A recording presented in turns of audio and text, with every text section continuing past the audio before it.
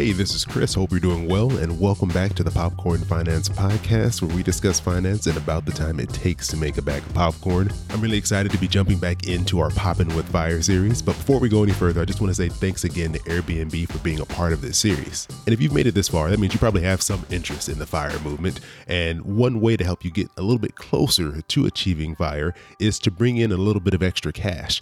You can join the over 2 million people who are currently earning money hosting on Airbnb. And the great thing is you can host whenever you want. To learn more, head on over to popcornfinance.com/Airbnb. And if you start hosting, you'll receive a $100 cash bonus if you generate $500 in booking value by May 31st. Terms and conditions do apply. So thanks again to Airbnb for being a part of this series. Today, in this fourth episode, it's just going to be me, no guest today, because I wanted to talk about the many paths to FI, or financial independence. And I think the best way to start is to look at the components of the FIRE acronym. So there's really two pieces. There's the FI and there's the RE portion. So for the FI, that's the financial independence portion of this movement. And what that's all about is really saving enough money that you become financially independent. I know I'm using the same word again to describe it, but really what that means is you don't depend on any income source to sustain yourself. You've put aside enough money, you're good to go. You wouldn't have to earn another dollar to sustain yourself and have a place to live and eat. So that's what their portion comes from. Retire early. Now that is really, I guess, self-explanatory. That just means that you're retiring at an earlier age, or you could say maybe an unconventional age. I think the traditional age for retirement is somewhere in the, early mid 60s is I think when most people consider like your normal retirement age. And so the individuals who are retiring early are retiring significantly early. So in their 30s and 40s. And so that's where the retire early portion comes from. And for me, what this FIRE movement means and represents is really freedom.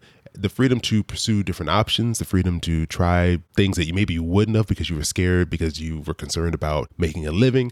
I think it just opens up so many possibilities. And not everyone is necessarily going to do the second half of this acronym. Not everyone's going to retire early. I know so many people who are part of this FIRE movement that they're continuing to work. They're just working in a different capacity. And I think that's the beautiful thing about all this is that it helps put you in a position of financial security. And then once you're secure, it just opens up so many other options. And so for me, I'm not necessarily looking to retire right now. I enjoy my job. Right now, I'm in a fortunate position where I actually enjoy the work that I'm doing. But I still like to have my options open because just because I enjoy my job now and they happen to like me right now doesn't mean that'll always be the case.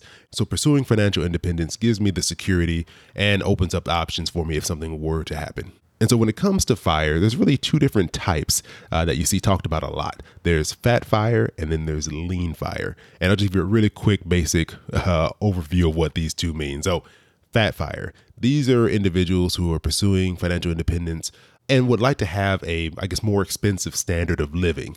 They're not looking to cut out everything and live on just the basic necessities. They still want to live a life that looks similar to what it looked like when they were working. They want to still maintain a high to moderate spending level on an annual basis. Lean FIRE, on the other hand, they're going to cut their expenses as far as they can. So for them, they're going to need a much smaller amount of money saved up in order to, reach this financial independence point, because the lower your expenses, then obviously the less money you're going to need to sustain yourself for years and years and years.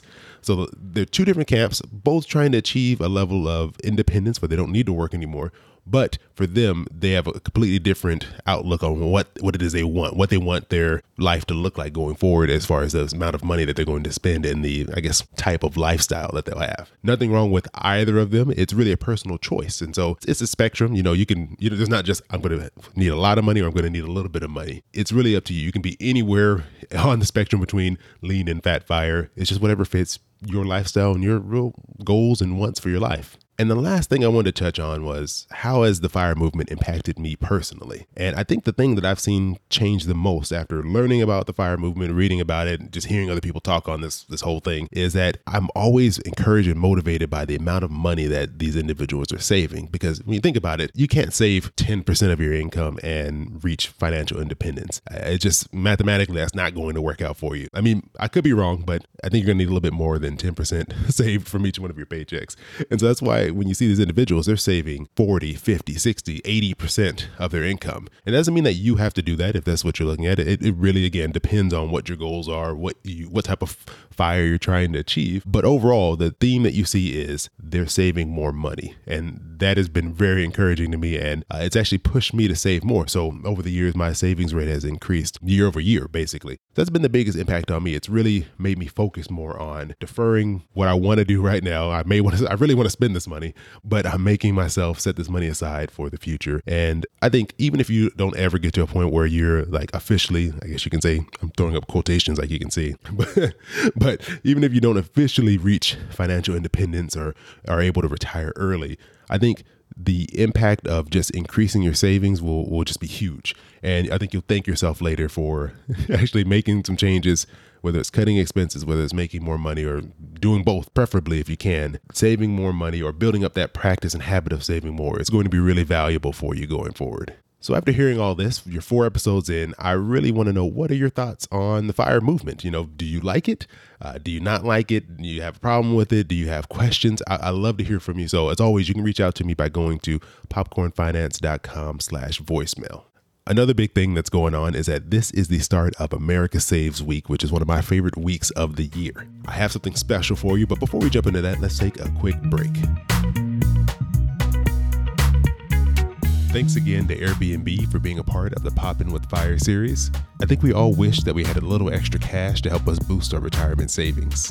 Visit popcornfinance.com/Airbnb to start hosting, and you'll receive a $100 cash bonus if you generate $500 in booking value by May 31st. So make sure you visit popcornfinance.com/Airbnb to learn more and sign up. Terms and conditions apply.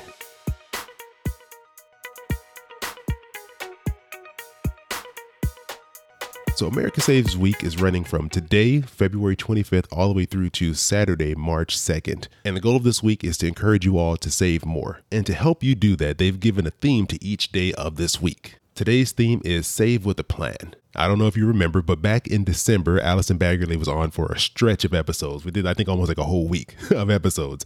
But in those episodes, I mentioned that you were going to be hearing more from Allison in the future. Allison's going to be providing some quick budget tips for you all throughout this year. And her tip today fit perfectly with the America Saves theme of the day. So I was trying to think of a name for these segments that Allison is doing. I suggested Budget Nuggets.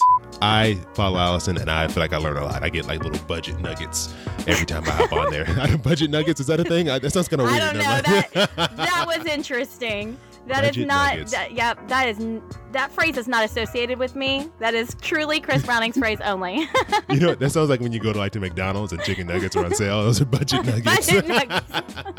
She was not a fan of that at all, but I still like it. But for now, we'll just call this Allison's Budget Corner. Or, we'll call this the Inspired Budget Corner. That's what we're going to do for now. Maybe I can convince her to go with Budget Nuggets, Budget Nuggets, Popcorn Finance. We're keeping the whole food theme going. Let me know what you think. But for now, I'm going to give you Allison's Inspired Budget Corner tip of the day. Hey, this is Allison from Inspire Budget with your budget tip. Whenever you set up your budget, you're going to want to set up a sinking fund. And what that is it's basically a fund or a savings fund where you set aside money for things that you know are going to happen. For instance, I know that I'm going to have to eventually replace the tires on my car. And so I have a car maintenance sinking fund to cover any costs that are going to come up. That way, whenever I take my car to the shop and they say, oh, you need all 4 new tires, that's going to be $500. Maybe I have $400 in that sinking fund and it helps cover the cost. So you're going to want to set up sinking funds for things that you know are going to take place. It could even be things like Christmas, holidays, birthdays. So get those set up. And that is your budget tip. Learn more budget tips at inspirebudget.com or follow me on Instagram at inspirebudget. Thanks, Allison. I really appreciate that. I love sinking funds. That's one of the things that I implement in my budget as ways to compartmentalize and keep track of these expenses that I know will probably come up from time to time and keep that money separate and not accidentally spend it. So I love this tip. Stay tuned all throughout this week. I'll be putting out content for America Saves Week, so there'll be some episodes that'll be popping up into your feed, but you'll also want to check me out over on Instagram. Just look for Popcorn Finance Podcast. I'll be doing Instagram lives all throughout the week. I'm actually going to be doing one today if you're listening to this episode when it releases. I'll be joined by Jen Smith from Modern Frugality and the Frugal Friends Podcast. You've heard her on here a few times. We'll be doing an Instagram live at 1:30 p.m. Pacific Standard Time, or that would be 4:30 p.m. Eastern Standard Time for those of you over on the East Coast. And we will also be focusing on today's America Saves theme of Save with a Plan. So I hope to see you all there tonight on Instagram. But if not, I hope you have an amazing rest of your week, and I'll talk to you soon.